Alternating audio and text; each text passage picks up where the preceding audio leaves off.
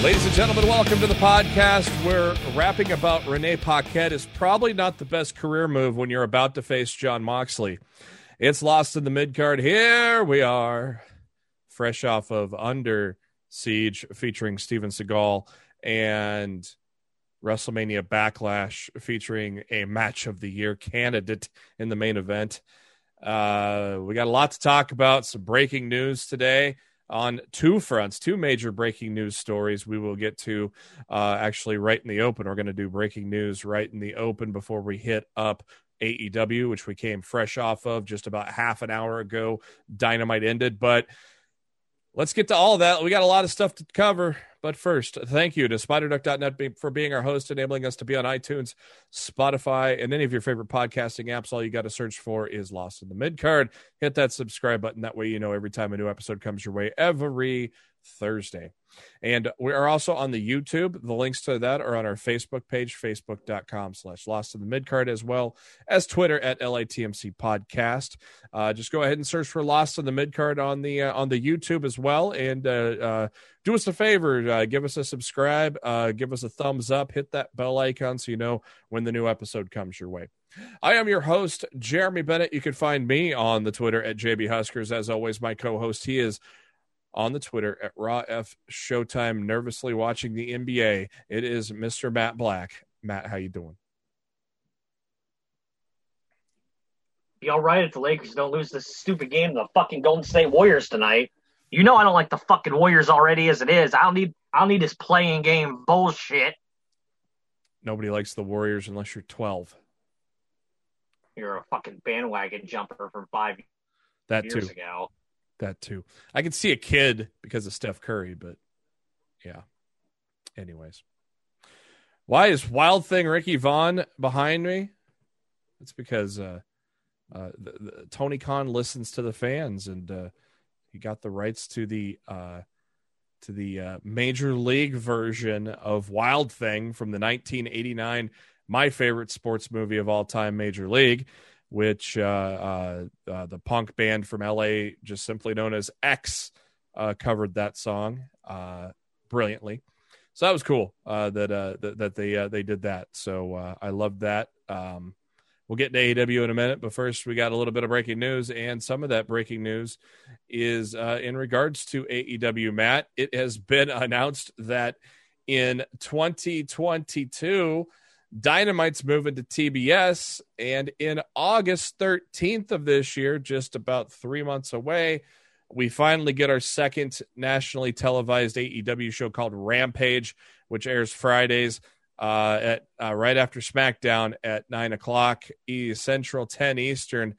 Matt, what are your thoughts on both of those news items out of AEW today? Well, both of us grew up in the era of WCW on TBS. Saturday night 6:05 Eastern. I'm old enough. I'm old enough for it was NWA. Yeah, well, when I first encountered it on TBS, it was WCW. Yeah. I was more of a WWF kid growing up, and I was introduced to WCW by my grandfather, and I loved everything. Yeah. But it's just the fact that professional wrestling is back on TBS is really cool. Yeah. There's still going to be 4, as Tony Khan described it on Busted Open today, super cards on TNT yearly. Kind of like your Clash of the Champions. That's what he said. He's like Battle of the Belts, Clash of Champions type of deals. And I'm hoping they're on weekends.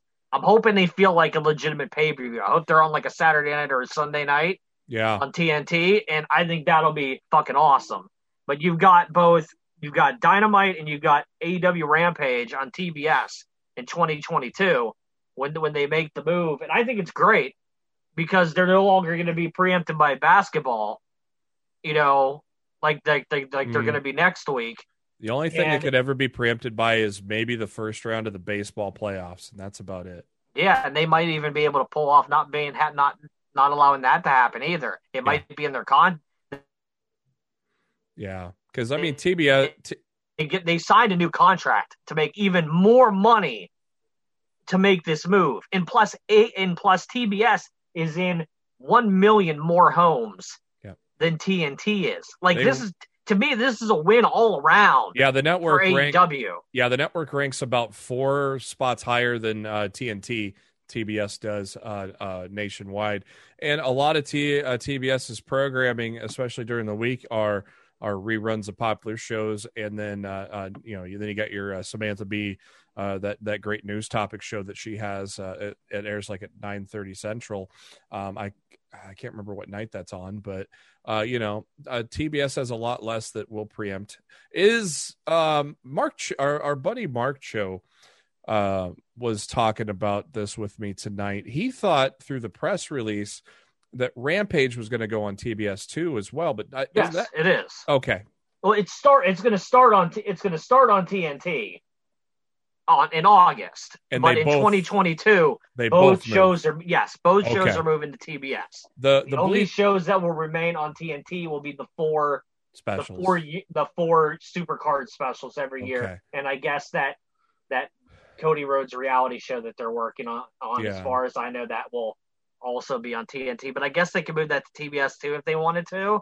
I mean, it wasn't mentioned at all in the press release, so who knows? Yeah, and the Bleacher Report article did not mention that, so that's why I was questioning it on there. Yeah, I had read the actual press release. Yeah, I listened to Tony Khan on Busted Open this morning, so I learned about it via the notification from Bleacher Report is when I first heard it while I was working today. So, another big news item that dropped today was yet more releases from the WWE that include some talented wrestlers from NXT. Or formerly from NXT, and the head referee of NXT. So Drake Wirtz was let go, but of course, he was let go because of idiotic. He's a fucking psychopath. Yeah, idiotic public comments led to his firing, which is a shame because he was a good referee. Alexander Wolf from Imperium. It's like, oh, well, I mean, we thought maybe we get a reuniting of Killian Dane and Alexander Wolf after Imperium turned on Wolf this week on NXT. Nope, didn't get to play out because Wolf is now gone. Skylar Story, better known as Brandy Lauren from Evolve, is where she came from. I was kind of surprised she didn't quite make it, on TV, but she did not. She was among the cuts there, trained by Jay Lethal. Ezra Judge, a former arena football player and bodybuilder,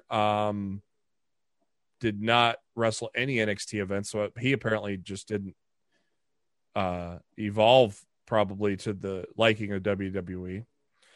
Kavita Devi, the first ever female from India, who was signed in 2017, competed in...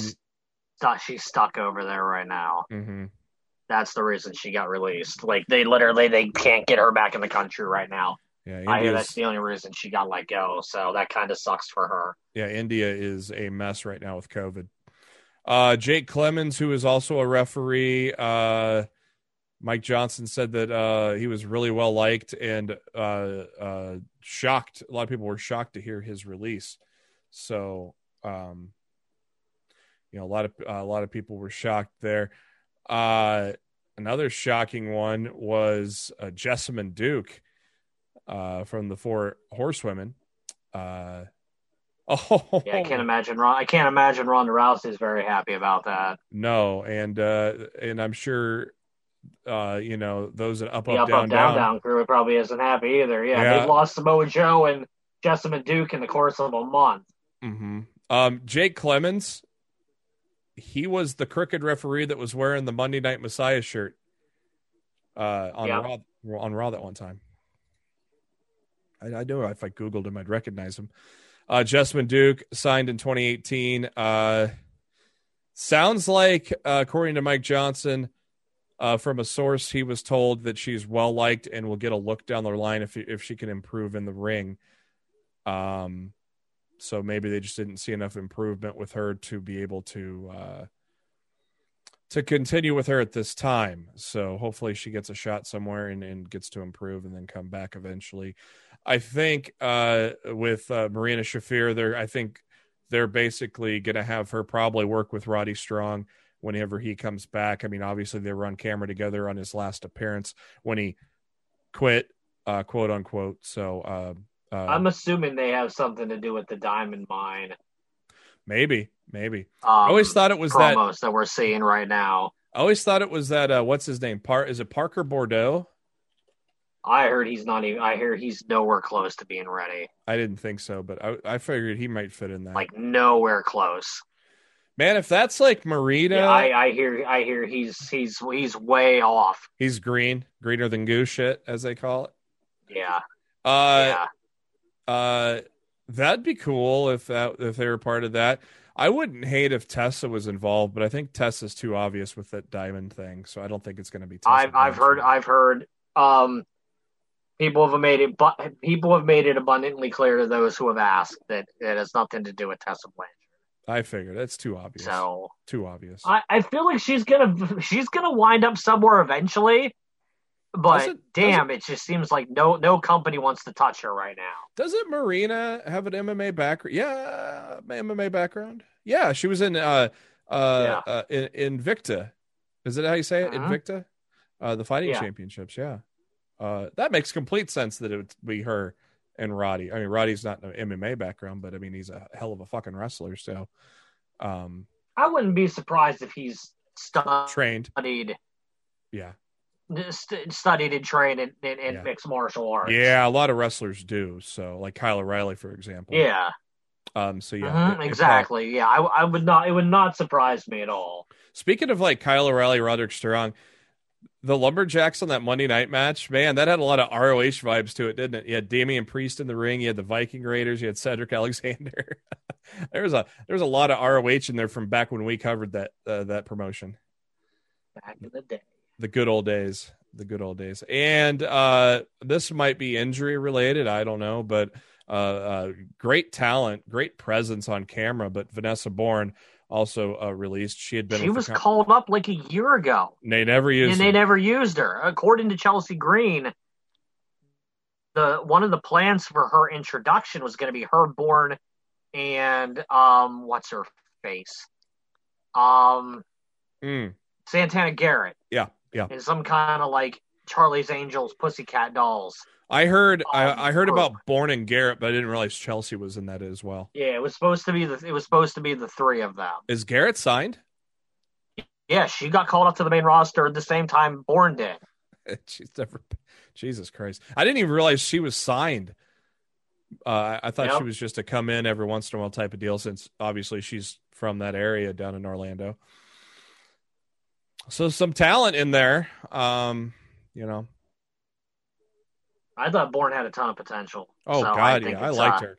I think it's a big loss on WWE's part to let her go. Look, if you call somebody up and then you decide that, hey, we don't have anything for you right now, let them go back to NXT. Why sit them at home for a year? You know, it doesn't make any damn sense. Like, this company is just head-scratchingly dumb at times. Yeah, completely dumb. I mean, Vanessa Bourne they had a good thing going with her, and was it Aaliyah? Yeah, and I don't even like Aaliyah. Yeah, you don't, no. But I liked the pairing. I thought they worked well together. Yeah. And she was doing the managerial thing because she was hurt. Yeah. AEW Dynamite tonight, live from Daly's Place. Oh, what a way to kick things off. Christian Cage, Matt Sydal, a couple of old former WWE wrestlers getting in the ring, and they had a hell of a match. I noticed on the Twitter that Matt Sydal finally got rid of his @FindEvan Twitter handle that he's had since his WWE days. Good match here with Christian and Matt Sydal. They shake hands. They shake hands after the match, and then Taz was on commentary for the match, and then Ricky Starks comes out, and that was all a distraction for Hook and Will Hobbs and Brian Cage to attack. And then Adam Page comes out, makes Starks hold his drink. I thought that was funny. And we get a little brawl. Nice exploder suplex by Hook. I can't wait for watch Hook wrestle a full match one of these days. That'll be cool. What'd you think of the open, Matt? I thought it was a good start to the show. I kind of laughed when Starks came out, so like, well, I know he ain't getting physical with anybody. Yep, he's all dressied up. But yeah, I mean, yeah, it was good. I mean, it continues the story of the issues with Christian and Team Taz, and it continued. This Cage is going to fight, Hangman at the pay-per-view. And I'm assuming Christian was going to face Starks.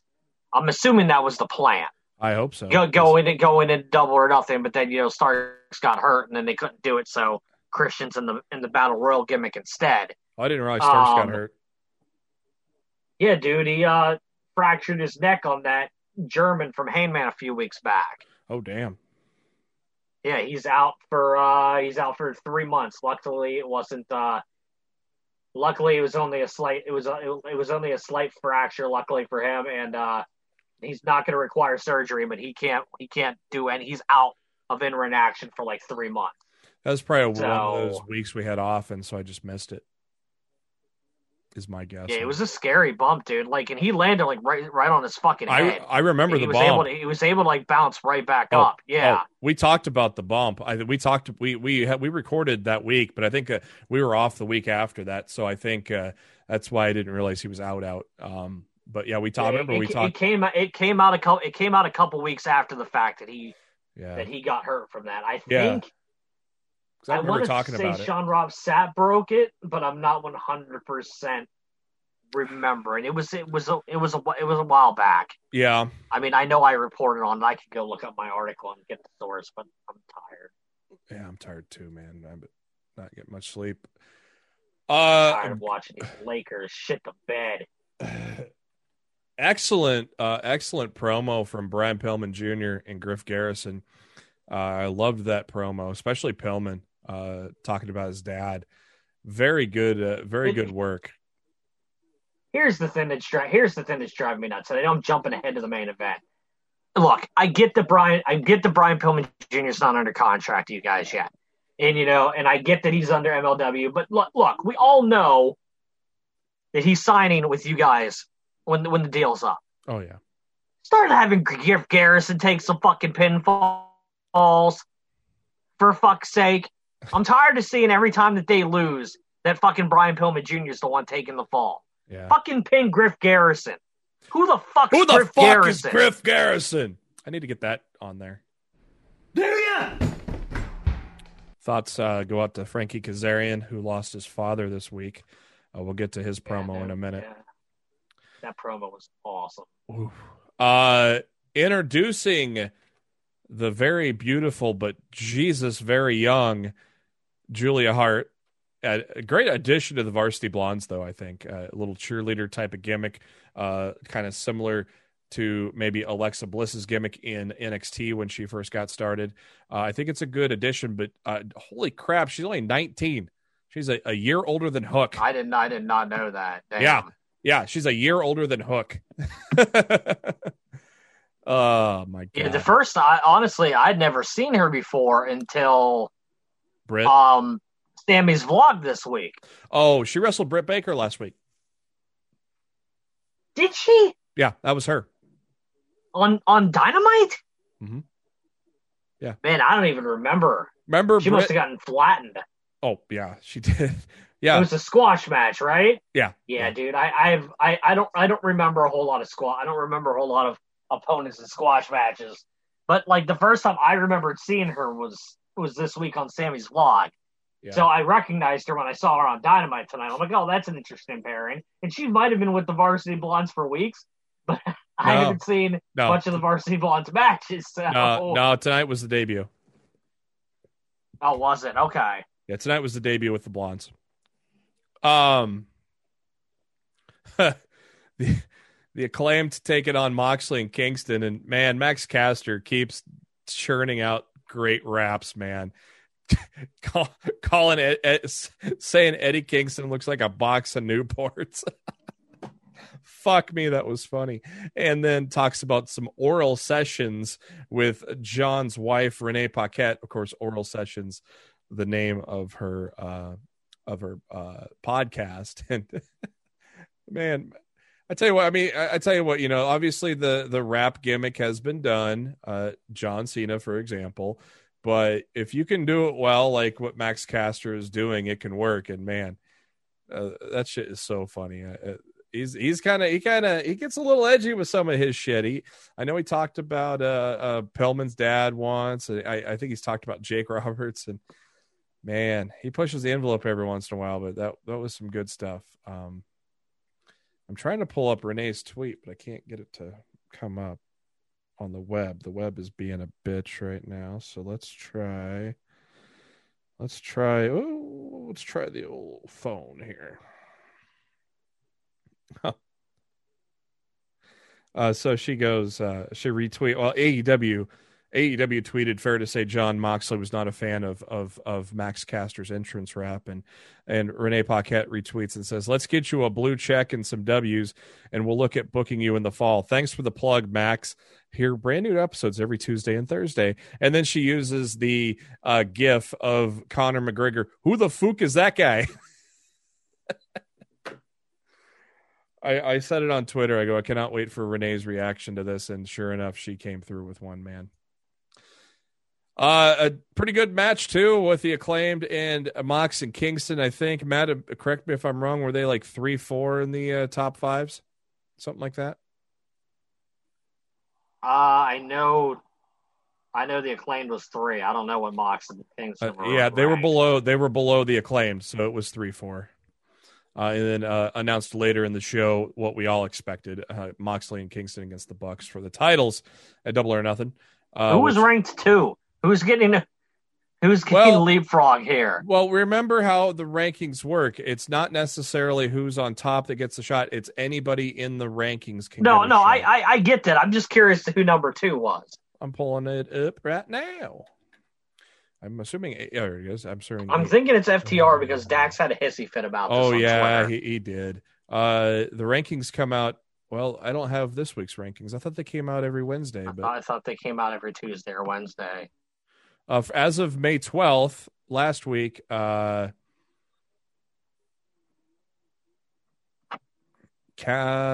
was 5, Acclaimed was 4, Sky and Page 3, Blondes 2, SCU 1. I don't know what happened to this week's rankings. Does AEW have them on their Twitter? And the web guy is just slow? Checking the AEW Twitter machine right now. It's hard to get through AEW's Twitter because there's going to be a whole bunch of tweets about Dynamite now. Yeah. Yep, I'm scrolling though. I'm scrolling. And we're filibustering. Yeah, I'm scrolling. I'm searching the words AEW rankings on Twitter to see if I can. Yeah, and I can find them. I'm to 8 hours ago. So, by the way, new series of figures coming out with Jake Hager, Chris Jericho, Penta, Phoenix. And so there's going to be a yeah. They should have. The rankings should have came out today because I'm looking at the tweet from May 12th, official AEW rankings as of Wednesday, May 12th, 2021, and it was tweeted right before Dynamite. Yeah. Right, let's do process of elimination. I'm too. It's probably. I'm going to assume that it's Scorpio Sky and Ethan Page. Yep, and they're busy with Sting. If you look at the ratings right now. Yeah, I bet you with that. And I bet SCU's out. So I bet you with that TBS news today, they put a hold on the rankings till tomorrow. I bet you that's what happened. That's probably what happened. Yeah. So Moxley and Kingston get the win after Moxley hits Caster with the boombox. Get a interview with Marvez and Jericho talking about Inner Circle if they'll accept the challenge. Shivani interviews Sky and Paige, and that's where we learn of the tag match being official. Not a cinematic match, an actual match in the ring for Sting, which will be awesome. So, a little worried about it. He kind of looked a little worse for wear tonight. In that segment, it looked like it took forever to just get the Scorpion Deathlock on Scorpio Sky, and I'm just, you know why they're going to put him in a reign in a week and a half. You know why? He's selling the leg. Remember, they've been attacking his leg lately. He's just selling. Yeah, dude, but I don't think he was selling the leg tonight. I hope you're right, but it kind of looked like he was having a lot of trouble getting a hold on. I hope in a tag match he can be protected. Yeah. And I hope they do protect him, because I don't want to see anything bad happen to Sting, and I don't want Sting to end up looking bad either. Darby's going to get his ass beat for 10 minutes and then have the Miraculous come back and then get the hot tag to Sting. I hope Darby's the one that gets the win. Yeah. Since Sting got the pinfall in the cinematic match, I hope Darby's the one to to pin Paige or Sky. I'm assuming it'll be Sky, because it seems like they want to continue the feud with Allen and Paige. Yeah. So I'm assuming Sky will be the one to take the pinfall. Rebel, not Reba. Damn right. Looking amazing. She looked amazing tonight too. He's great. Rebel's great, man. Yeah. She doesn't get enough credit for her character and what she brings to the table with Britt. And she's a good wrestler in TNA as well. Took on Sheeta, pretty quick match. Baker with the attack after the match, and a sweet-looking curb stomp on Sheeta right onto that championship belt. As Rick Ucchino said on Twitter, replying to my tweet, he said that was a pretty good aim considering that's a tiny belt. Yeah, it's the only title design in AEW that I'm not a huge fan of. I just think it needs to be. It's too tiny. Yeah. I think it needs to be bigger.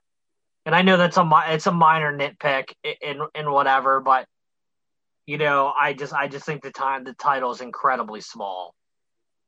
I think they could benefit from getting a redesigned women's championship. Yeah.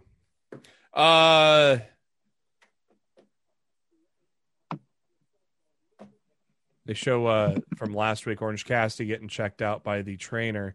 Don Callis and Kenny Omega send the best friends out of the room to talk to Orange and give him the option to back out of the Double or Nothing event. And Cassidy just says, and tears up the contract. And then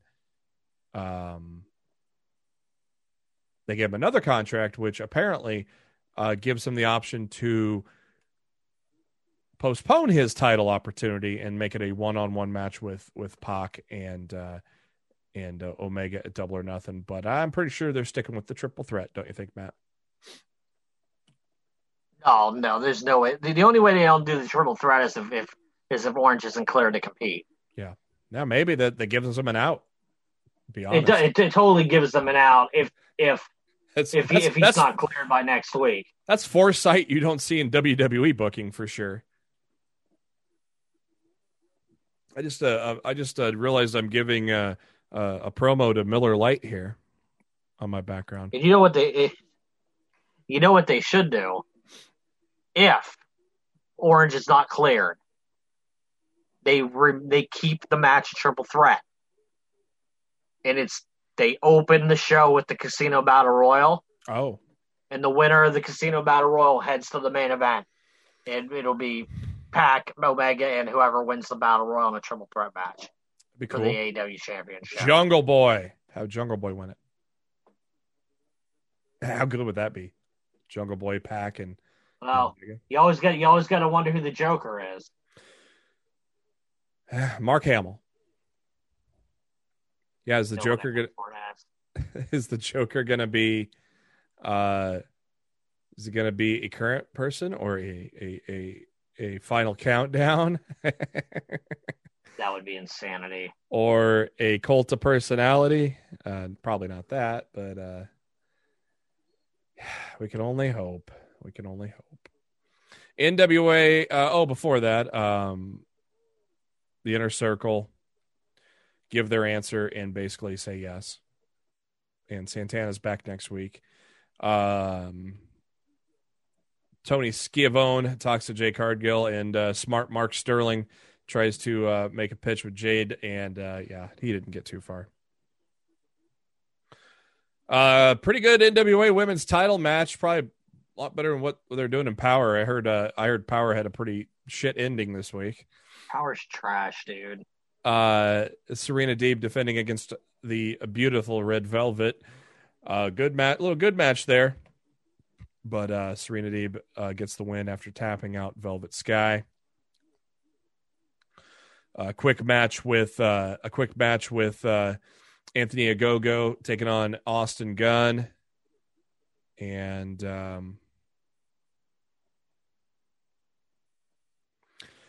Alex Marvez interviewing SCU. Wanted Daniel's thoughts on the fact that they have been broken up. He just shakes Frankie's hand, whispers something in his ear, and walks off. And then Kazarian cutting a fucking good promo. Probably a little bit of anger and rage from real life with his dad unfortunately passing away this week. He says he's going to go after every single member of the Elite. I think that's going to be a little bit of fun, isn't it, Matt? Might have been Frankie's best promo of his career. I thought it was really fucking good. Yeah, that was good. That was good. Mero comes out as the new TNT champion and issues an open challenge for next week's Dynamite, which is going to be filled by, I forget already. Who the fuck? They announced it. I can't remember who it is. Dante Martin. Yeah, from Top Flight. He's going to get killed. Good promo by Mero. I liked it. I like that they're finally getting serious with Mero. Mero made Jake the Snake pop with his DDP yoga comment. That was pretty good. I loved the line that Mero at the end said, you're correct. Everyone dies, but I'm going to make sure you die first. Fucking great line by Mero, man. That's probably his best work in AEW outside of last week's match. That was definitely his best mic work, I think, in the company. And main event. He's the best man. Yeah. Main event time. And great line by Excalibur calling Don Callis the human urinal. Good main event. Them bastards, the Young Bucks, using the old aerosol can, even sprayed Julia Hart in the eyes. Them bastards. They had to cheat to win against the Young Boys. The Young Bucks beating the Young Boys in the Varsity Blondes. It was a good main event, though, wasn't it, Matt?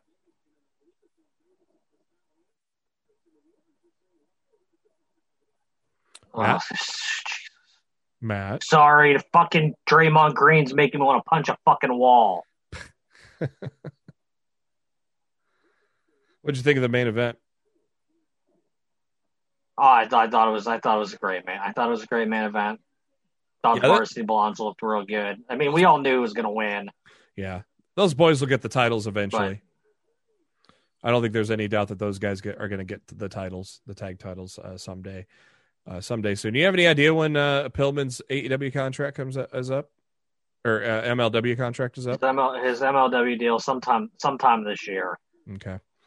And after the match, Mox and Kingston make an appearance and choke out the Bucks, because that is when we found out the title match that we all knew was coming was made official for Double or Nothing. WrestleMania Backlash taking place there at the Thunderdome in South Florida.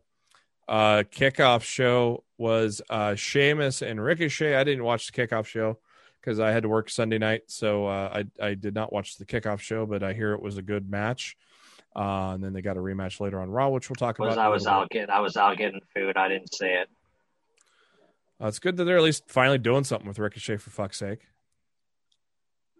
Like I heard I don't know who told me this, but I heard a great thing about what to do with some of these guys that they're wasting time with.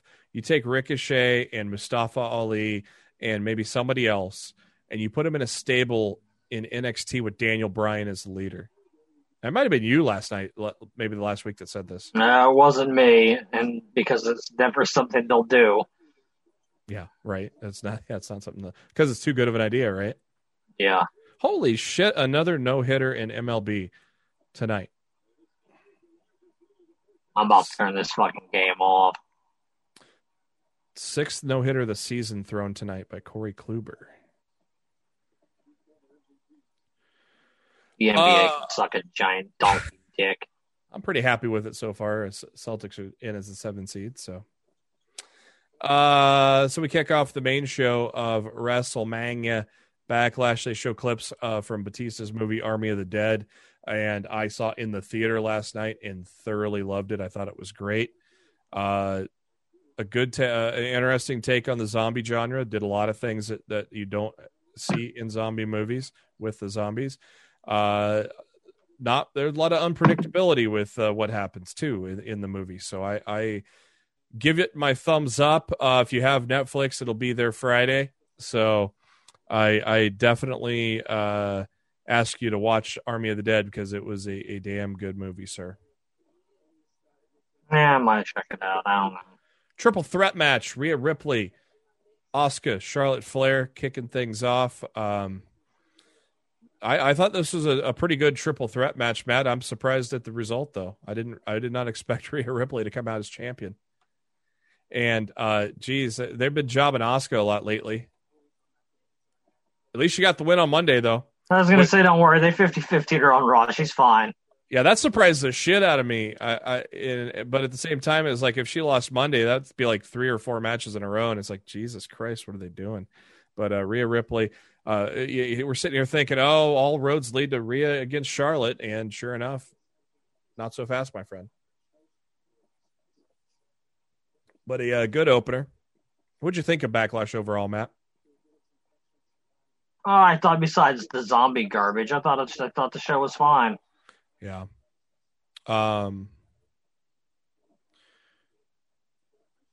Tag team, SmackDown tag team title match up next. Hell of a match between the Dirty Dogs and Ziggler, or the Dirty Dogs and the Mysterios. I thought this was a tremendous match.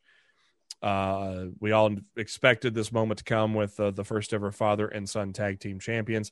So that was pretty cool. We all expected that to happen. Of course, that should have happened at WrestleMania, not WrestleMania Backlash, but a good job by everybody in that match.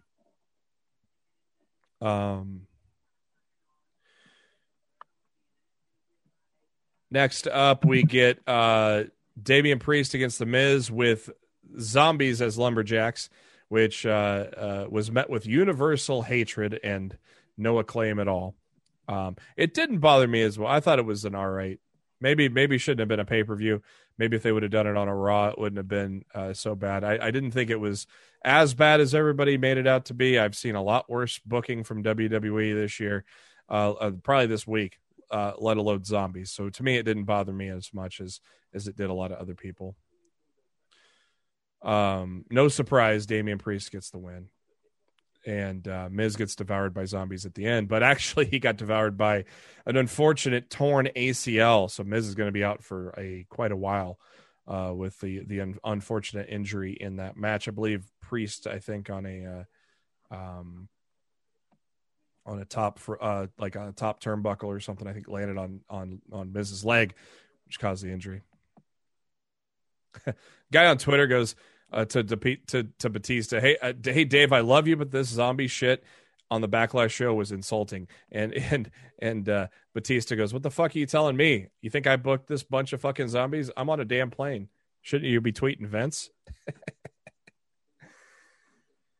Hell in a Cell moved up to June. Many people think it's because in July will be Money in the Bank with fans.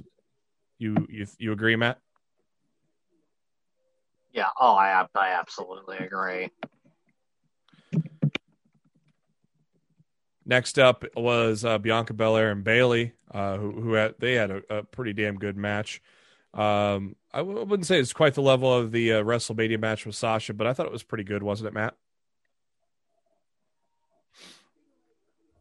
I thought it was good. Yeah, I wouldn't say it was as good as the WrestleMania match, but no. Yeah, it was solid. Good match. It's good to see Bayley in the ring because we haven't really seen much of her in the ring lately. Didn't have a WrestleMania match, which was a travesty. I mean, unless she was hurt and nobody said it. Not hurt. Yeah. Bayley complaining to Michael Cole that Belair used her stupid hair to get the win. So that might lead to a rematch, probably. A hair versus hair match. How about that? No. We've seen that enough in the WWE. God damn, that triple threat for the Raw Championship. I think it was my second favorite match of the night, Matt. That was a damn good with Lashley, McIntyre, and Strowman, wasn't it?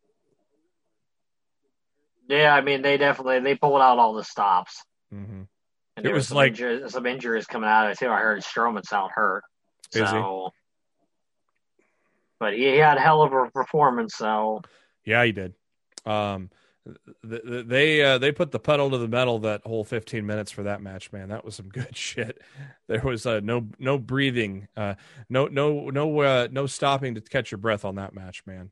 Lashley, after Drew hit the Claymore on Strowman, Lashley tossed Drew out of the ring and hit the spear to get the win to retain, which surprised me. I figured Drew was going to get the title back here, but I am okay with that.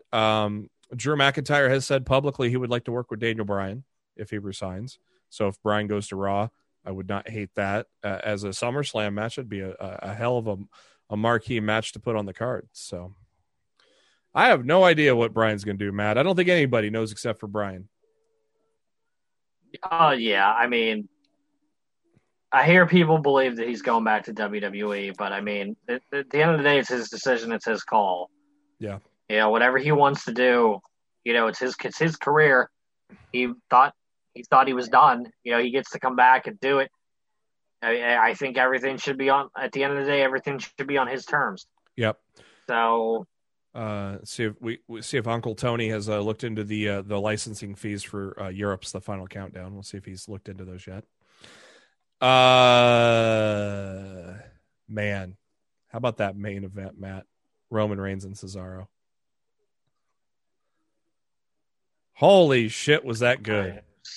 It was everything that I expected it to be. God. I would have loved Cesaro to win, but I wasn't expecting it. But they set it up that if they want to, they could build to Cesaro winning that title at SummerSlam. Mm-hmm. And how do you book that, Matt? Well, look, they immediately put him back in the feud with Rollins, which was smart because that means they can give Cesaro his win back. Then you get a win, you get back in the momentum. He asks for another title shot against Roman, but Roman says, "No, you're in the back of the line. I'm not giving you another title shot." Because he's a little bitch. Yeah, so Cesaro goes in the Money in the Bank, and he wins. And instead of I'm teasing when I'm going to cash in, blah, blah, blah, Cesaro's like, nah, you know when I'm coming. I'm cashing this in for the main event of SummerSlam. And he wins it. And he wins. And he beats Roman at SummerSlam and wins the title. Like, I'm not saying they're going to do it, but, like, it's totally within the realm of possibility. It's on the table now because of the performance he had in the main event of a pay-per-view. There's no way Vince can turn a blind eye to the performance that he laid out with Roman Reigns, who continuously puts out great fucking match after great fucking match. Let's not take anything away from Roman Reigns. He has been just tremendous in the ring and outside of the ring with this new persona. Cesaro, I think, had to have opened up Vince's eyes finally with that performance. He had to have. And if not, then Jesus Christ, go to AEW, Claudio Castagnoli, go to fucking AEW, and they'll treat you right there. Well, it's my understanding he just signed a new contract with them, yeah, WWE this year, so he's not going anywhere. No. So as much as I would want him to. That was a great finish, though, man, with all that shit that went down with Rollins, man. And how about that suit?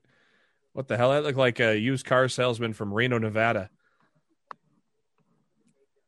His suits are something. You could use that suit in Southpaw Regional Wrestling. But overall, a good pay-per-view. I guess people say zombies aside, it would be a great pay-per-view. It was pretty damn good, I would say. So definitely got probably our leading WWE Match of the Year candidate right there in that main event. The next night on Monday Night Raw, we had Bobby Lashley and MVP come out bragging about their big win. Drew comes out, want a challenge. Lashley says he's going to have an open challenge, but with anybody but Drew or Strowman can answer that challenge. AJ Styles and Elias had probably Elias's best match in the WWE, but I mean, you know, when you're in the ring with AJ Styles, it's easy to have a good match, right? Yeah, pretty much. I guess they're turning Styles in almost babyface is what I'm seeing. I don't know what the fuck they're doing, man. I don't even think they know what the fuck they're doing. WWE be dumb, yo. Pretty cool. A pretty cool backstage segment with Riddle and New Day and Orton coming in, and that leads to Kofi and Orton renewing their hostilities of that started way back in 2009. Alexa Bliss Playground. Let's just say this: I had been a fan of everything they were doing with Alexa Bliss through WrestleMania, but man, they have definitely come shit the bed since WrestleMania with this. Yeah. The fucking laughing at the end of the match later on, this whole thing with the puppet, it is stupid. The best thing about this segment was the look on Tamina's face when she was in the playground. Garza beat Gulak again, this time stuck the rose in Gulak's mouth. Hey, the 24/7 title's back. We all missed it, I know. Tozawa rolling up R-Truth as he was getting interviewed by Kevin Patrick. Kingston and Orton only went a few minutes with Kingston pinning Orton due to the trombone distraction by Xavier Woods. And after the match, how about this? Riddle knocking Woods on his ass. Are we getting a little bit of the Viper and Riddle now, slowly but surely, Matt? I have no idea. I'm down for anything RK Bro's doing, so we'll wait and see how it all runs out. We had a weird backstage segment with Naomi, Lana, Adam Pearce, Sonya Deville, Charlotte, Mandy Rose, and Dana Brooke. None of that made sense to me. I heard Raw once again was torn up and rewritten like last minute again, by the way. I don't know about that, but I do know that the script was not finalized as of 5:30 p.m. on Monday afternoon. So it's like, again, this week of Raw was like incrementally better than last week, but it's like barely better. You know, it's like an inch better, 1 inch, an inch better than the week before. And it's been like that since WrestleMania. It's like a low bar that keeps creeping up. And maybe by 2026, we'll get a good Raw if they go at this pace. But we had seriously, the booking in the tag division for the women has been stupid. It's getting even stupider now with the puppet laughing and all that shit. They're gonna fucking put the damn tag titles on Bliss and that fucking puppet. Didn't I say that last week, Matt? Did I not say? I'm terrified. Did I not say that last week that they're gonna put the tag titles? If it happens, it's your fucking fault. You're welcome. That's what there ain't no. You're welcome. You're. Will you stop? I need a Sando "You're welcome" on the old soundboard here. No, we don't. We don't need anything NWA Power related on our soundboard. Huh? We don't need anything NWA Power related on our soundboard. Dummy, yeah. Yeah, that used to be NWA related. Not anymore. No LA Knight on NXT this week. Hey, if he's not on NXT, he can't lose. Vert die Furk. Sheamus and Ricochet going 13 minutes. I like that, Matt. Finally giving it was a good match. I don't know if it's over, even though Ricochet lost the second night in a row. I almost don't feel like it's over between those two. Don't know. Mason T-Bar. Why are they still called Mason T-Bar? Seriously, Dijak and Dio. Hell of a tag name right there. Dijak and Dio. Why do they look like the Ascension? I didn't even think about that, but you're right. Yeah. They literally got slapped with the Ascension gimmick. Well, they better move to Index T quick because, oh boy. Ultimate Warrior next up for A&E's biography. I don't have A&E, so I haven't caught up on I've only seen Austin and Piper. I need to see. Have you seen Shawn yet, Matt Michaels? Yeah, I thought the Shawn one was good. I figured it would be. So far, the only anomaly is the Savage one. Why did you hate that? Dude. It was like a fucking hit job on Randy Savage. Oh, really? Like a smear campaign? Yeah. Like the second half of the second hour of the 2-hour doc was basically dedicated to Miss Elizabeth's death and a bunch of interviews with fucking Gorgeous George and Bubba the Love Sponge. What the hell? This isn't Dark Side of the Ring. Yeah, it was trash, man. They did a Dark Side on Macho Man, didn't they? Not that I'm aware. No, they did one on Savage and Elizabeth. Oh, together. Okay. But this was a biography on Randy Savage, not Randy Savage and Elizabeth. Yeah. Savage had nothing to do with Elizabeth when she passed. Oh, that was on a certain Express. Yeah, they interviewed him too. For the 89th time, Asuka took on Charlotte. Charlotte rocking. A really good match, though. Oh, yeah, it was. It might have been one of their best matches those two have ever had together. Charlotte rocking the Cruella DeVille gear. I liked that. That was pretty cool. Asuka getting the win clean. That was kind of a surprise. I mean, obviously, Rhea was in the face of the women, but no physicality. I was very surprised because if Charlotte would have won, she would have got a match with Rhea Ripley for the title. Asuka beats Rhea. It's like, well, now what happens, So the state of the women's division could be in flux. Maybe that's why they involved Lana, Naomi, Dana, and Mandy. Maybe there's going to be a gauntlet match or eliminator match or a battle royal or something. That I thought they were whining about a tag title shot. Yeah, I don't know. Like I said, that whole segment was disjointed and weird. So like every other segment on Raw.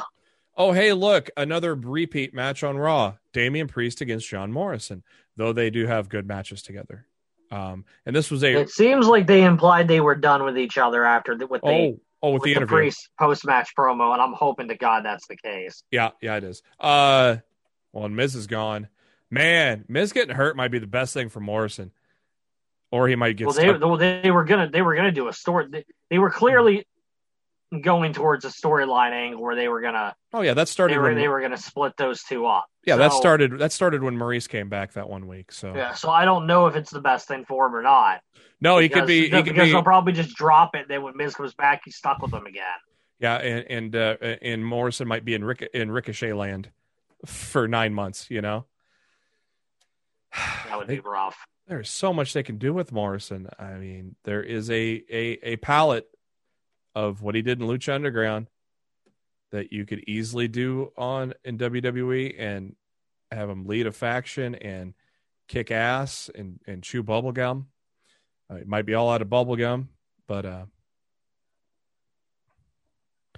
a regular lumberjack match, no zombies, and all men surrounding the ring but Nikki Cross. I thought that was kind of funny.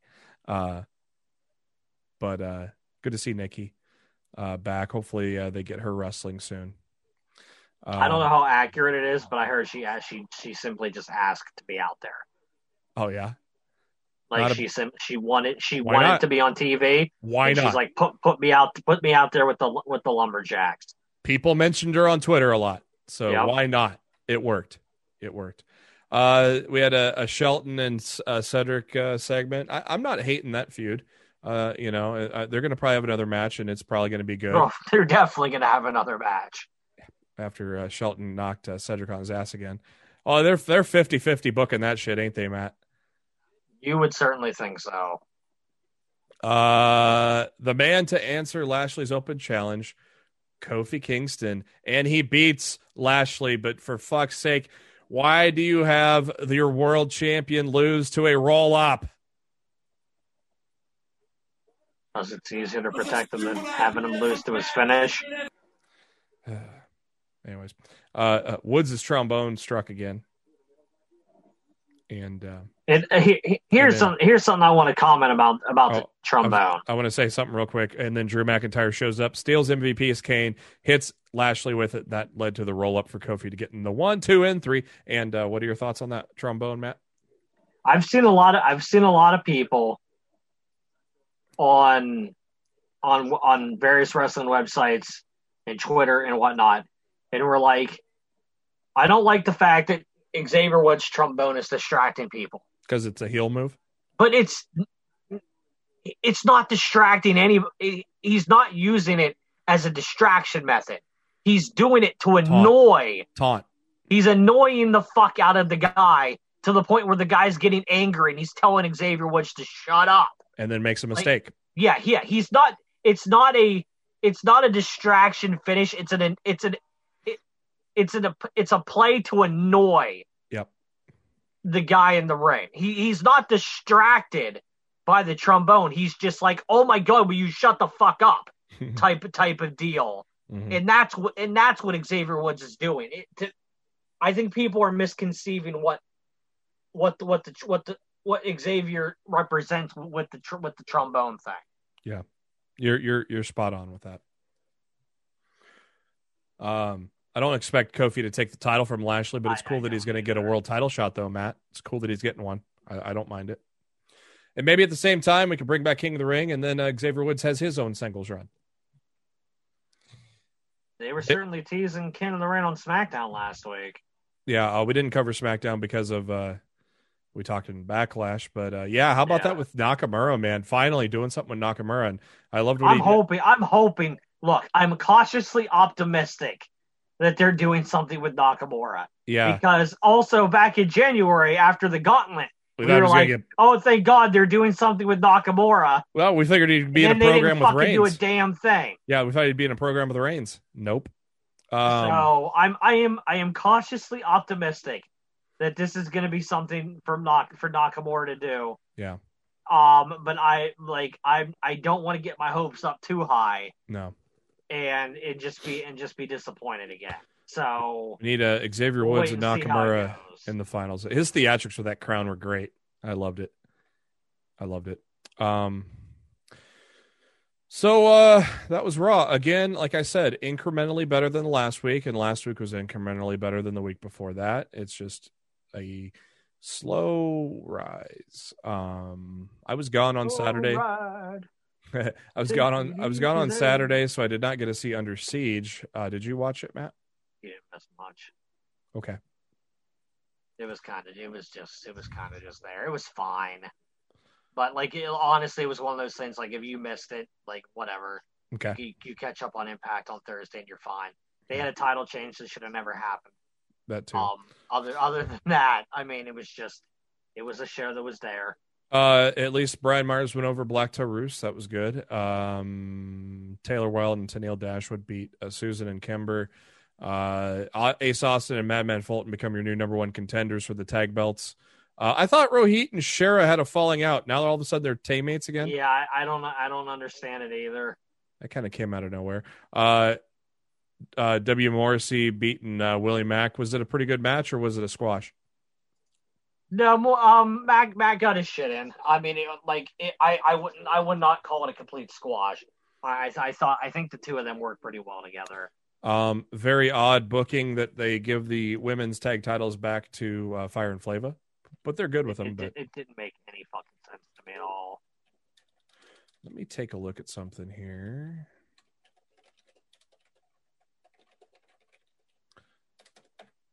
because they really didn't do much with the knockout that Knockouts tag team title when they first introduced it. They really didn't. It didn't really stick around for a while or that long, did it? No, it was like not even 3 years before it got deactivated. So Fire and Flavor, I'm looking at. We got some Lost in the Mid-Card stats for you. Fire and Flavor become the third team to have multiple reigns with the Knockouts titles. Hamida and Taylor Wilde, who, as you see, just returned to Impact a while back. They had 2 reigns with the titles, and Madison Rayne had 2 reigns with the titles. One with the Beautiful People, but also one with Gail Kim. So really only one full-fledged team to win the titles twice, which would be Hamada and Taylor Wilde. And then, of course, Fire and Flavor getting it back on Saturday. Yeah, weird booking on that. I need to hopefully maybe if they put it on the Impact app. I don't know. Do they put the Impact Plus shows on for free eventually down the line on the app? That I have no idea. I mean, I'm assuming they're on the app on demand. I'd like to see Alexander and El Phantasmo. I bet that didn't suck. No, it didn't. No, it definitely didn't suck. It's just I don't know if it was going out of your way to see the entire show for, if you know what I mean. Mm-hmm. I don't feel like anything particularly on that show blew me away. And I'm not saying that to insult them or anything. It was just a kind of their show. That's all. Yeah. Deonna Purrazzo retains her Impact Knockouts title against Havoc. And then the main event. Oh, never mind. What the hell happened in the main event? It was Moose won. Oh, that was the co-main event was a 6-man tag. The Good Boys, Finn Juice and Eddie Edwards defeating the what do we call them? The Elite Club or something. Elite. Then 6-way dance to determine Kenny Omega's contender at Against All Odds, and that's going to be Moose. Yeah, the finish was going to be Callahan. Like Callahan hit his finish. I can't remember who he hit it on, but he was going to win. The Good Brothers came out and laid out Callahan, so he couldn't get the win, and then Moose ended up winning instead. So, you think, dude, it ain't even at Slammiversary. They're doing this match at Against All Odds. Against All Odds, which to me says like there's no way this fucking title's changing hands. No. This is probably at that point the last time you see Moose in Impact Wrestling. Callahan his contract is up next month. They probably set it up for Callahan slow burn to get him the contender. I think it's going to be Callahan. Yeah, I think it's going to be Callahan and Omega and Callahan winning at Slammiversary. I don't think Omega can drop another championship until he drops the AEW title first. Okay, that's going to be a while. But doesn't it make AEW look weak if he drops that title while he's the AEW champion? Yeah. So I just feel like Omega can't drop the AAA or the Impact title until he loses the AEW title. How good is that match going to be with Andrade, man? Oh, I'm sure it's going to be great. I'm definitely not arguing that. I very much question what the strategy is going to be. I wonder because look, if they wanted to, they could have Omega drop the title at Hangman and All Out. But I mean, still, there's Slammiversary between now and then. I believe AAA Mania is before All Out too. Yeah, so I got an article on that down. Here it is, right here. August 14th. Yeah. So, yeah, I'm not really sure I'm not sure what they're gonna do. I wonder short term. I wonder if the unlikely team of Sami Callihan and Trey Miguel form and take on the Good Brothers in the meantime. I wonder if that's going to happen because I figure Sammy's going to feud with the Good Brothers first, probably take on the Good Brothers at Against All Odds. So I wonder if they form a team with him and Trey Miguel, and to take on the Good Brothers. That makes sense to me, and that would be a hell of a tag match. Those two still seem too much in odds for me to see them teaming up. Never know. But you don't know. You never know. But I don't really see that one happening. NXT this week kicking off Zoe Stark and Toni Storm with a very good opening match there. Toni Storm getting her win back, which, I mean, we always bitch about 50-50 booking, but Toni had to win that match, didn't she, Matt? Yeah, no, I'm worried she's going to lose her next one. After the match, because I'm tired of seeing this 50-50 booking shit in NXT lately. After the match, Frankie Monet shows up and points to the marquee around the CWC, which mentions that her in-ring debut is next week. I cannot wait. I'm hoping it's not against Toni. Yeah, right. I'm guessing it's going to be against local jobber A. Legado del Fantasma, interviewed by Mackenzie Mitchell, mentioned that Santos Escobar not there this week, talking about chasing the tag titles. That's when the great team of Tommaso Ciampa and Timothy Thatcher showed up and trash talked, and leads to a match later. These prime target segments, Matt, fucking great, aren't they? Fantastic pieces of business, brother. You got Paul Heyman, Pat McAfee commenting on the matches. Oh, it was. I was surprised to see. I was surprised to see Heyman. Heyman, yeah, that was cool. Cameron Grimes comes out and shows a bunch of clips of Ted DiBiase getting jobbed, like to Virgil, and eating the slop from the Godwins. And then he took on Jake Atlas because in the beginning of the show, Cameron Grimes showed up in his limo and threw the keys to Jake Atlas and asked him to park it for him. And then Atlas made a DiBiase crack. So then that led to this match. And then the wonderful, awesome Ted DiBiase shows up on stage, causes a distraction, and Jake Atlas gets the win. Once again, you can't go wrong with DiBiase and Grimes, can you, Matt? No, I'm very excited for their $1 million face-to-face thing is next week. Yeah. So this has been so good, man. I love it. Bronson Reed cutting a promo talking about being in the business 14 years, about his first match back in the Indies in Australia. Pete Dunne sit-down interview with Arash Markazi. And Dunn just basically a good interview with those two, and Dunn basically saying it doesn't matter where he goes, he's going to defeat, if it's going to be Walter or if it's for the North American title or the NXT title. It does not matter because it doesn't matter. He's going to come for him. We already mentioned this earlier. Killian Day and Alexander Wolf, a meeting of the former Sanity members. Wolf getting beat and then beat up by Imperium, and then we later on learned the next day that he got released. So, wow, that was. Thanks for coming. Yeah, I really thought this was all leading somewhere. Silly me. I thought maybe I didn't know it was leading to a release. Right. I thought he would team up with Dane, and Drake would be the reluctant kind of thing, and they probably maybe dump Drake and turn heel maybe eventually or something like that. I don't know. Could have done something. I mean, obviously you could have done Drake.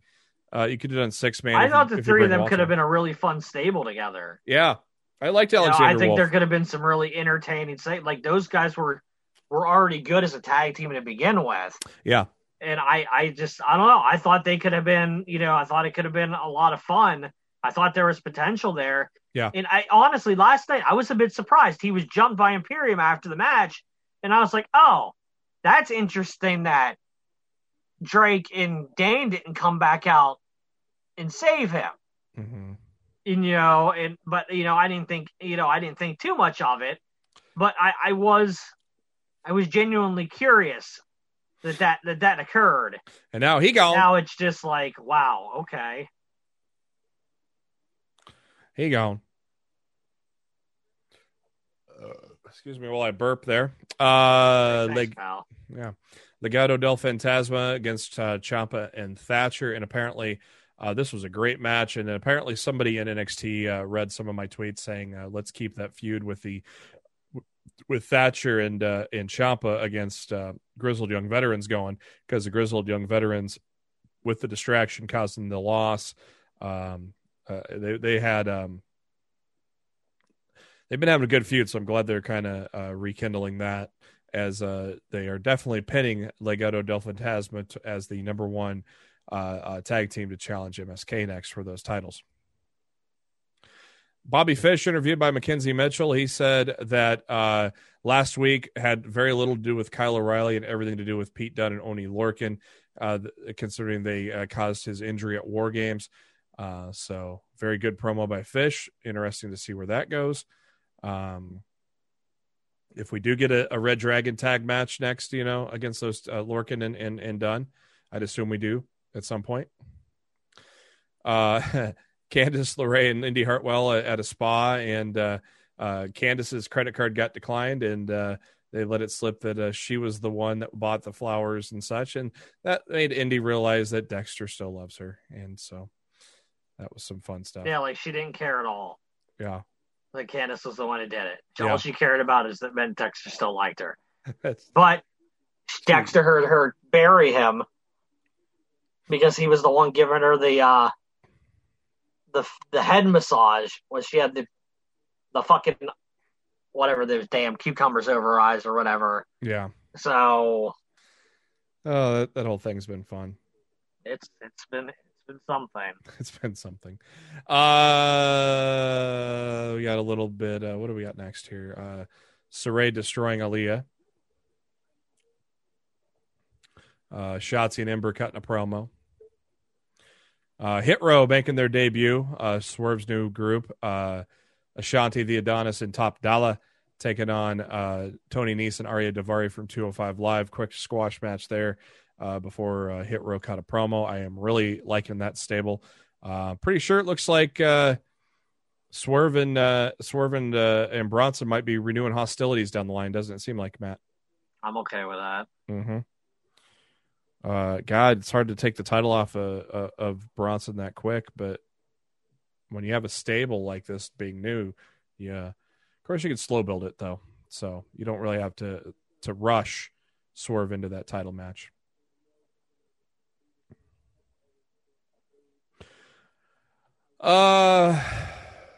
Regal saying that Legado will face MSK in 2 weeks for the titles. Next week is the big Balor and Cross match for the title. Regal talking about wanting more, wanting to see what woman will step up to challenge Raquel Gonzalez next. Who do you think? I maybe that's where Dakota turns heel, Matt, or do you see anybody else that challenges her next? I mean, they have several people that could challenge her. Mm-hmm. Io could come back. They could put Frankie in that spot. They got Saray. They're building up. Yeah, they've got options. He is also mentioned that he's bringing in more cruiserweights to find challengers for Kushida. Interesting. If there's some familiar names that we may have heard of before, maybe a Mustafa Ali or a Ricochet would be good. Since I'm sure they'd love to get off Raw right now. Right. And, there's a little more prestige behind that title now than it just being a 205 Live title. So, main event time, steel cage match between Bronson Reed and Johnny Gargano, and damn good main event, wasn't it, Matt? I loved the finish. The splash on the back leading. I kind of wanted Gargano to retain, but I still enjoyed the match. Yeah. I love the finish, the splash on the back of Gargano as he tried to escape through the door.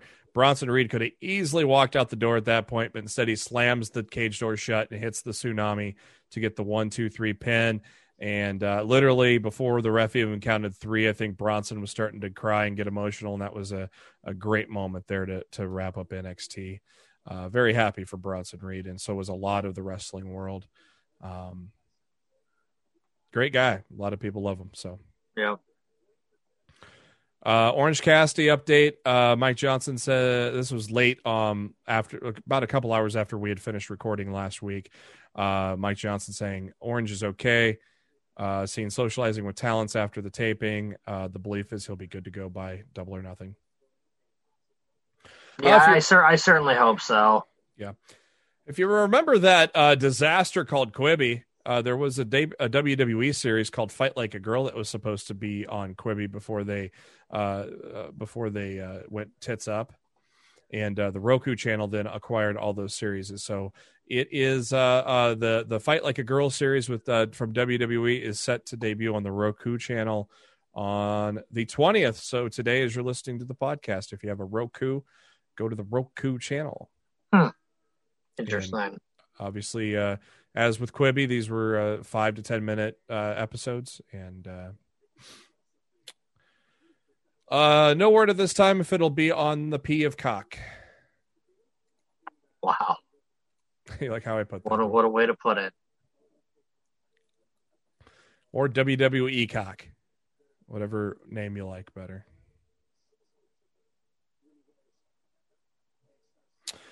Guest coach this week at the Performance Center, Allison Danger, who is one of the forces behind Shimmer's rise to stardom. She's at the Performance Center this week as a guest coach, as well as Dave Taylor. I believe that was Regal's old tag partner, wasn't it? I think so. Yeah, the Blue Bloods. Let's see here. New shirt out for Swerve's Hit Row faction. I have yet to see it, but it is out there. I hardly ever see new WWE merch anymore. I know. I haven't seen good merch lately either. Nothing that really struck me as What, you mean you don't want a Nobody's Bitch t-shirt? I would like that. It's basically the Hit Row logo. If you've seen that on the Tron, and a mic in the middle of it. It's a pretty cool looking shirt. Hit Row in blazing in diamonds. It's a pretty cool shirt. Maybe I'll give it a look, see on a sale down the line or something like that.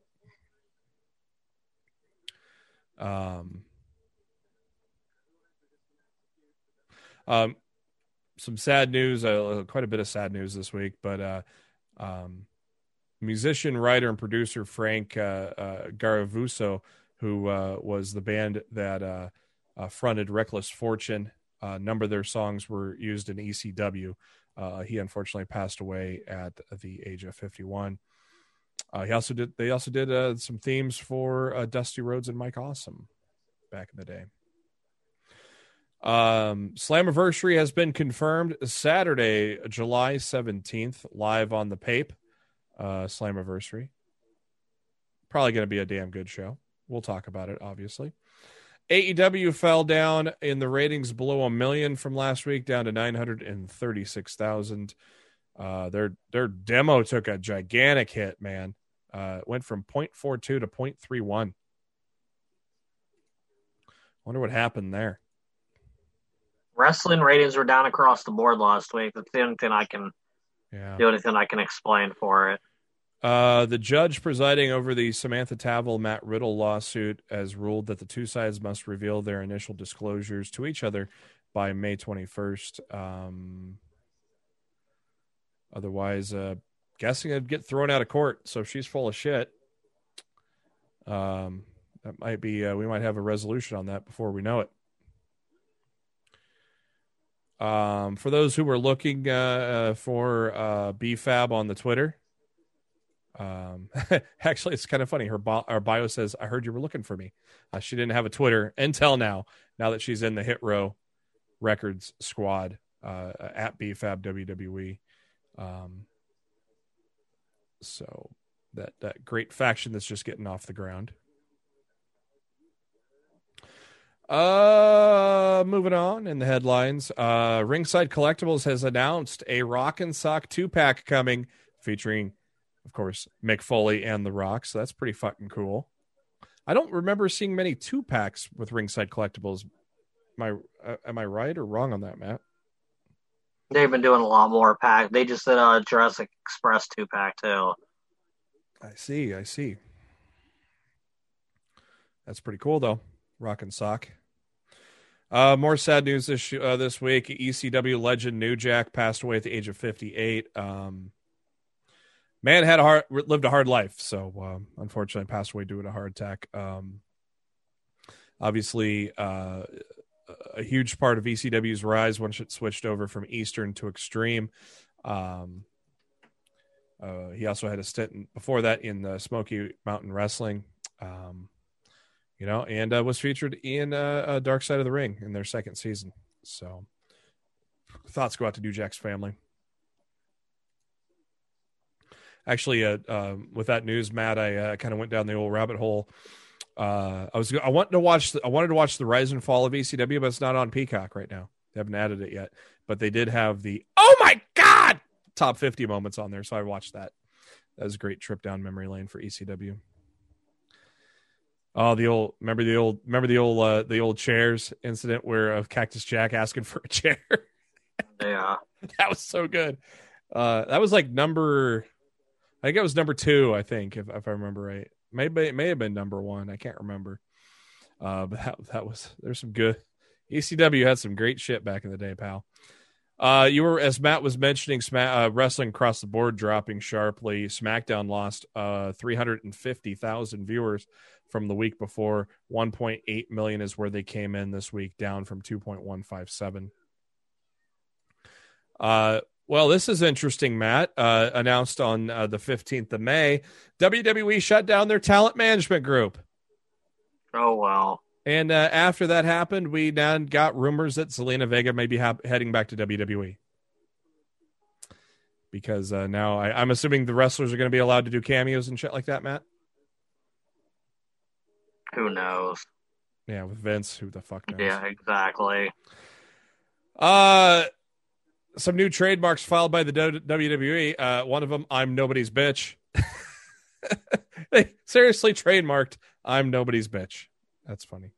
And also, there's never a bad time to have a good time. Did Cesaro say that? Or who said that?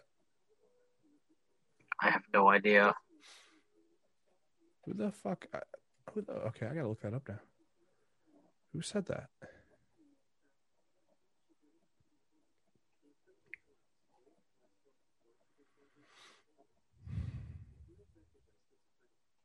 Well, I cannot find it, so I give up. It doesn't ring a bell to me. I give up. Of course, the great new series Young Rock wrapping up their first season. It has been announced that a holiday special will air during the holiday season with Young Rock. So that's pretty cool. Doing like a Christmas episode. I like that. Season 2 of Young Rock will return mid-season of 2022. Some new additions to the WWE cock. The best of Saturday night's main event. Rey Mysterio documentary from 2011, Life of a Masked Man. Network special on Santino from 2015. Documentary from 2015 on The Click. The Shield's final chapter network special event from 2019. Icons with Rob Van Dam, which is brand new. And Icons Revisited for Rob Van Dam and Beth Phoenix. So those are your latest Peacock editions.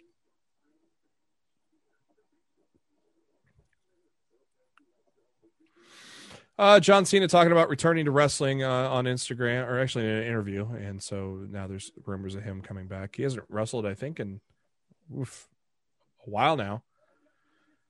Has he wrestled since the Firefly Funhouse? Yeah, was that his last time? Last time. That's the last time he's been seen on WWE television. Period. And that wasn't really a match. I think his last match was like in fall of 19.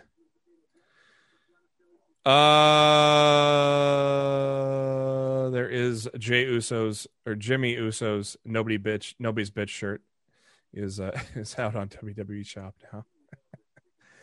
Oh boy, you gotta love it. You gotta love it. 13 episodes of Wrestling Challenge from 86 to December of 86 to February of 87 has been added to the Peacock.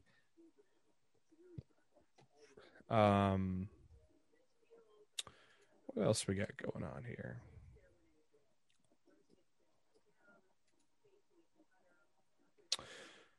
Impact. Impact in 60 tomorrow will be the best of Drew Galloway.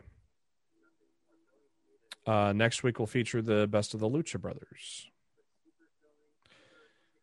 Also today at 2 p.m. Eastern, TNA or Access TV is going to air the Lockdown pay-per-view from 2014, which included Magnus against Samoa Joe for the title, a lethal lockdown with Team MVP, which was the Wolves, Jeff Hardy and MVP, taking on Team Dixie Carter, which was Bobby Roode, Austin Aries, and the Bromans. Gail Kim, Madison Rain, EC3's in there, James Storm's in there, Bad Influence with Chris Sabin, taking on Great Muta and Sonata, and another dude. Samuel Shaw, if you want to see Dexter Loomis before he was Dexter Loomis from 7 years ago. He's taking on... Spoiler alert, the gimmick is very much the same. Mr. Anderson. I knew you were going to do that. That's why I kept quiet. Dummy, yeah. Yeah. No, I'd have been a dummy if I tried to talk. I knew you were going to do it. Lovely, lovely, lovely. Tyson Fury backstage at WrestleMania Backlash with his son, saying maybe someday they could challenge the Mysterios down the line. Oh, Lord. Right. I think his son needs to get a little older. Like a lot older. That wouldn't even be fucking fair.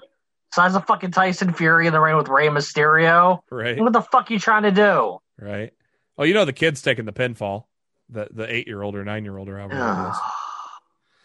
9-year-old might be as tall as Rey Mysterio. Right. Kip Sabian posting on Twitter that his surgery was a success. Now we rebuild. Thank you to everyone who reached out. So get well soon, Kip. That's okay. He's got Penelope there to nurse him to health, so I'm sure he's okay. Oh, I got to get this. I got to pre-order this, baby. Oh, God, what is it? Jon Moxley releasing a memoir this November. Simply titled Mox. November 2nd will be the release date. I pre-ordered the Jericho book, too. The same with all his matches? Mm-hmm. Yeah, let me know how that is. Mm-hmm. I will. And thank God the guy that runs that book press or whatever is got good customer service, because I pre-ordered it before I moved, and he's like, "Yeah, no problem. We'll get it over to your. We'll update that address for you." It's like, sweet. Press release for Mox's book titled Mox: A Vivid Trip Through the Mind of the Top Professional Wrestler in the Business. I have the PW Insider Top 500 behind me to prove it. Right alongside Jon Moxley as he retraces some of the highways traveled on his remarkable journey, revel in the never-before-told stories about his early life in Cincinnati, Ohio, the gritty independent wrestling scene where he cut his teeth, the complicated corporate landscape of WWE. Man, that's putting that nicely, ain't it? Mox is a nice guy. The complicated corporate backstage. Oh, I can't wait to hear what Mox has to say about some of that shit, especially the end of the run where he had to job to Nia Jackson shit like that. Where he bucked against authority and the rebellious upstart of AEW, where he won the championship in 2020 and was finally free to achieve the vision of the wrestler he always wanted to be. With plenty of pit stops and revelatory, that's a weird word to say out loud, insights, including grisly ultraviolet encounters, crazy characters who became lifelong friends, unforgettable matches in Japan. Mox is a riveting account of the life of a brawler. It's a tale written in blood, soaked in debauchery, with a good dose of wisdom accumulated along the way. More than a backstage pass into the arena, Mox is a ticket into the ring. Once inside, you'll never look at pro wrestling the same again. Where do I fucking sign up, Matt? I want that book. I don't remember who was talking about it, but I heard someone talking about the book this year I think it was Christian. I think it was Christian on Oral Sessions with Renee. Oh. And he said he read some of it, and he said that Mox is such a good writer that it kind of makes him not want to write his own book because he doesn't think it's going to be as good as what Mox is putting out. Oh, Lord. So I mean, it was a pretty nice written endorsement from the Peep Show. Captain Charisma, the instant classic. check Christy out Cage. your chat on Zoom. Oh, the Linksy. Look at that. Look at that cover. Maybe no, we're gonna take a look at the cover. I think I can. Oh, that's a neat. That's a good cover. Yeah. A lot better than the Young Bucks looking down at their dicks. I think there we go. I think I'm sharing my screen right now on the podcast. Number one bestseller in wrestling. Look at that. I can't see because I was looking at the book. What are you showing me? Is that working there? I'm sharing my screen with. Yeah. I mean, I already clicked on it and looked at it. Why are you showing? I'm sharing it for the. I'm sharing it for. The people can see it. All right. Yeah. Well, dude, they can also see your million and bajillion tabs. Well, that's how I run the show, pal. It's a lot of fucking tabs. People say I have a lot of tabs. Well, this is the end of the show, Matt. Like literally, I had probably double the tabs in this before. By God, I am as we speak on the podcast right now. I am putting in my honest to God. He's pre-ordering, pal. Hey, Mox, if you're listening, I'm putting in the pre-order. Sorry, I didn't pre-order your wife's book yet, but maybe eventually. It's just a cookbook, though. Yeah, if you ain't gonna cook, there's no reason. Do I look like a guy that cooks? I'm just saying, yeah. If you're not cooking, there's really no reason to get it. I did buy an air fryer, but yeah. How much are those gimmicks? I bought an XL Power XL on sale for $100. That ain't bad. Nah, let me know if you like it. Dude, I've seen recipes like of cooking salmon in it. That it's amazing. So I have a lot of friends that have cooked a lot of shit in it. So I'm a big. The Lakers have tied the game in the fourth quarter. This is not a drill. They're down by 2 on my screen, but YouTube TV's behind. I'm telling you, they're tied, pal. Now they're tied. God, they're gonna give me a heart attack tonight, man. I thought you quit watching. I did. I'm following the ticker on the NBA.com. Dude, when they were down double digits, I had to turn it off. Did you say? Because I was like, I cannot fucking focus on this fucking podcast if I left this damn show on, this damn game on right now. Did you say the Lakers were down double digits? They were absolutely down double. Did you see that? I haven't watched it yet, but Da Party played Uno in person this week. Ooh. I have is the Lakers in the lead. I have missed. I have not watched Uno since I moved, so I haven't watched the last 3 weeks. Fuck, dude! Yeah, you missed quite a few weeks, dude. This is the first. I've barely had time to wipe. Person. I've barely had time to wipe my ass this month. My thing is, I don't know how entertaining it's going to be in person. Like, I'm very curious to see how this is going to play out. I'm going to watch it tonight. The way they play off each other. Because I think I'm going to be needing cheering up if these Lakers don't win. They're up by 4 points. They're up by 4 points, JB. All right. How much time's left? How much time's left? 10 minutes and 23 seconds. I was going to say, maybe I can kill time, but I'm still going to read this regardless. But Matt can lay off for a minute. I am going to read the amazing piece that Frankie Kazarian posted. Oh, yeah, go for it, man. Honestly, Twitter. I don't want to hear it anyway because it's going to make me cry. Yeah. I'm going to try to focus on other things while you read it. Unfortunately, Monday, Kazarian announced the passing of his father, Frank, and on Twitter, a great message he posted on Twitter here. So it's going to be a little long, but it was really good. So I'm going to read it here for you. Let me take a swig of Diet Pepsi before we get in that.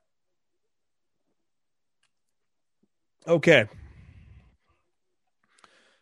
The older we get, the more we have to leave behind. That's life. I've lost so much this week. This afternoon, my dad, Frank, passed away. The immense pain, sadness, emptiness, and despair I feel is overwhelming. Anyone that has lost a loved one, especially a parent, can relate. My heart is broken, but I'm flushed with so many absolutely amazing memories of my dad. I learned so very many life lessons from him. His life, while not an easy one at all, was lived on his terms. He was tough, tenacious, smart, stubborn, kind, and honest. I'd like to think these attributes, along with so many more wonderful traits, were passed down to me. He was my biggest fan, from painting my face like the Ultimate Warrior before taking me to a show, to helping me cut out pictures in magazines of my favorite wrestlers, to reminiscing about his favorites growing up as a kid. He was there every step of the way, with my love of pro wrestling. I'm so blessed that he was able to attend so many of my events and meet so many of my friends and coworkers in the industry. He even got to have dinner with my trainer, Killer Kowalski, a memory that's even more special now. He loved going to matches. He also loved rock and roll. Bear with me here as I go to the next page. He also loved rock and roll and the Rolling Stones. We bonded a lot over music, and he loved his family and was so proud of my sister and I. He adored my wife, Tracy, and my son, Rebel. He and my mom were together 54 glorious years. Their love and bond is and was an absolute thing of absolute beauty. It was a thing of absolute beauty. He was a great husband and a great dad. I'm a very lucky guy to have him all the time that I had to have. I'm very lucky guy to have had all the time I did with him. I cherish every second. I will miss playing dominoes, our chats about life, out back having a cigar and whiskey, listening to rock and roll, country, western, and oldies. I will miss him so very much. I'm crushed, but take solace in the life that he lived and the time I got to spend with him. Any man can be a father, but it takes someone special to be a dad, and they don't come around any more special than mine. I love you, Dad, so much. Just great words there spoken from Frankie Kazarian. I mean, nobody expected him to be on Dynamite. Well, actually, this was taped, I think. Was it, Matt? Was this week taped? It's such good shit. Matt? Matt might have, I don't know, maybe the Lakers are losing and I lost Matt. No, I'm here. Was Dynamite taped tonight? As far as my understanding, yes, I do not have that 100% confirmed. Okay, so he might have, but I do believe tonight's episode of Dynamite was taped last week. So he would have taped that before his father passed away. Yes. So that maybe that does make sense why he was on there. But fucking great promo there as well. But our thoughts were with Kazarian. I got to meet Kazarian. Just a great guy to talk to. You know, me, him, and CD sat there and shot the shit for a good amount of time in Dallas, and so always been a fan of Frankie's, and he interacts on Twitter with me and his fans a lot. He's a great guy. So obviously, was worth paying that tribute to his father and expressing our thoughts for Kazarian there.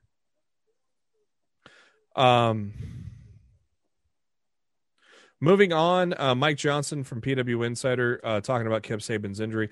Believes it was on his shoulder was the injury, but it was never really, I don't think, ever officially announced by Kip Sabian.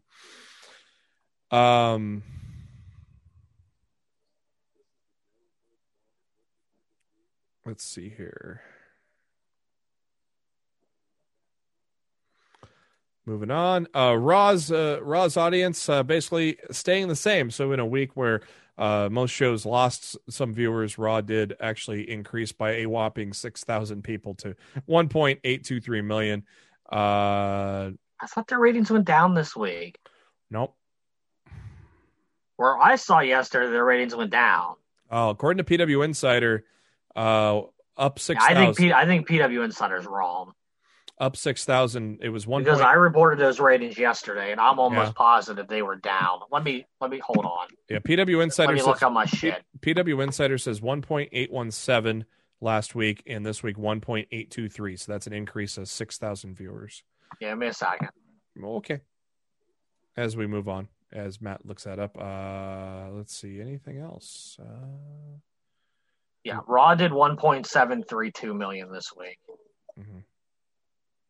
So, I don't know what the hell they were. I don't know what the hell they were thinking. What the hell they're thinking. So, NXT went up a little bit, 700,000 for this week, up from 670. No 18 to 49 rating though. That's kind of weird. Yeah, it's because Showbuzz Daily, which is the site that we now know that every fucking wrestling website on the planet uses to get their ratings. Their server crashed last Thursday. Oh. So they just got their website back up late last night, but they haven't posted anything news-wise since last, Thursday afternoon. So people are pulling the ratings out of their butt from other means and other sources right now, and nobody has, all the great information that we normally get Mass chaos from Showbuzz Daily. It honestly, Cats and dogs. To me, the ratings was one of the easiest things to report every week. Yeah. So I've very much hated the fact that we're in this position, because I enjoy writing the ratings articles, and without Showbuzz Daily's assistance, it's really hard to do. So I'm back, Showbuzz Daily. We miss you. Yeah. We took you for granted. Every wrestling website took you for granted. Right.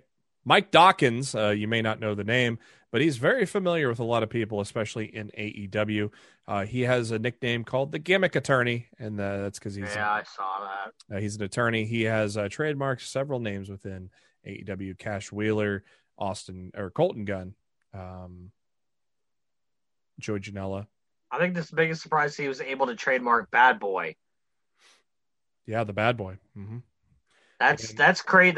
Honestly, that's pretty crazy impressive, don't you think? That P. Diddy didn't have that? Yeah, I mean, it just seems like a trademark that would have been, taken a long time ago. And Billy Gunn trademarking the Gun Club. So I think he already has Billy Gunn trademarked.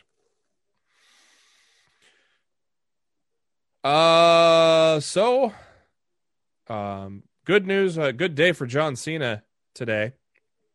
Fast and Furious 9 debuted to a $3.4 million opening in Korea, making it the best opening day in the Fast and the Furious franchise in that country. And it opens up in Russia, China in the Middle East tomorrow, and I assume United States on the weekend, or maybe the week after. I don't know for sure. But also, it was announced that Wipeout was renewed for a second season, even though Wipeout. I'm not a fan of the current Wipeout. It was on after the Dynamite tonight, and I'm like, nope. Turn it off. The writing is terrible on it, man. Terrible. Let's get do it for Lost the Mid Card. We'll get Matt off the hook so he can go watch the end of the I don't know if I want to turn it on, man. Thank you to SpiderDuck.net for being our host, enabling us to be on iTunes, Spotify, any of your favorite podcasting apps. All you got to do is search for Lost the Midcard, hit that subscribe button. That way, when a new episode comes your way, typically every Thursday. And but subscribe and let you know if we come at you at a different day, which will happen from time to time with schedules and shit. We're also on the YouTube. Do us a favor, give us a subscribe on the YouTube. We'd like to get our numbers up on that as we do the video version of the podcast, and the links to that are on Facebook at facebook.com/Lost of the Midcard, Twitter at LITMC podcast. So go ahead and please give us a little subscribe there, and give us some thumbs up, likes, give us some comments on the videos as well. Help us out a little bit. Matt's on the Twitter at Raw Showtime. I'm on the Twitter at JB Huskers. And before we ride off into that sunset, Matt, what are your final thoughts for the week? Lakers better win this fucking game, or everybody better leave me the fuck alone tomorrow. Yeah. At least they ain't over. At least they get one more shot. Dude, I don't want to. Dude, I don't even want them in there in 8th seed. I don't want to fucking face Utah in the first fucking round. I don't want to fucking deal with that shit. It's 7th seed or nothing. Like, if they don't win tonight, look, if they get 8th seed, they gotta play Utah in the first round, and most likely that means they have to play the Clippers in the second round. Like, it's seriously, they need the win tonight, and they're up by 7 right now. They're up by 7 with 8 minutes and 34 seconds to go. The ticker is a beautiful thing on NBA.com because it doesn't stress me as much. Now they're up by 4 because they're like stupid Golden State and stupid fucking threes. I fucking hate Golden State. TikTok. Fuck Golden State. That's my final thought. Fuck Golden State. Fuck the Warriors. Fuck Golden State is definitely a sentiment that is shared on this show. For Matt Black, this is Jeremy Bennett. Thanks for tuning in. We'll catch you next week. Maybe.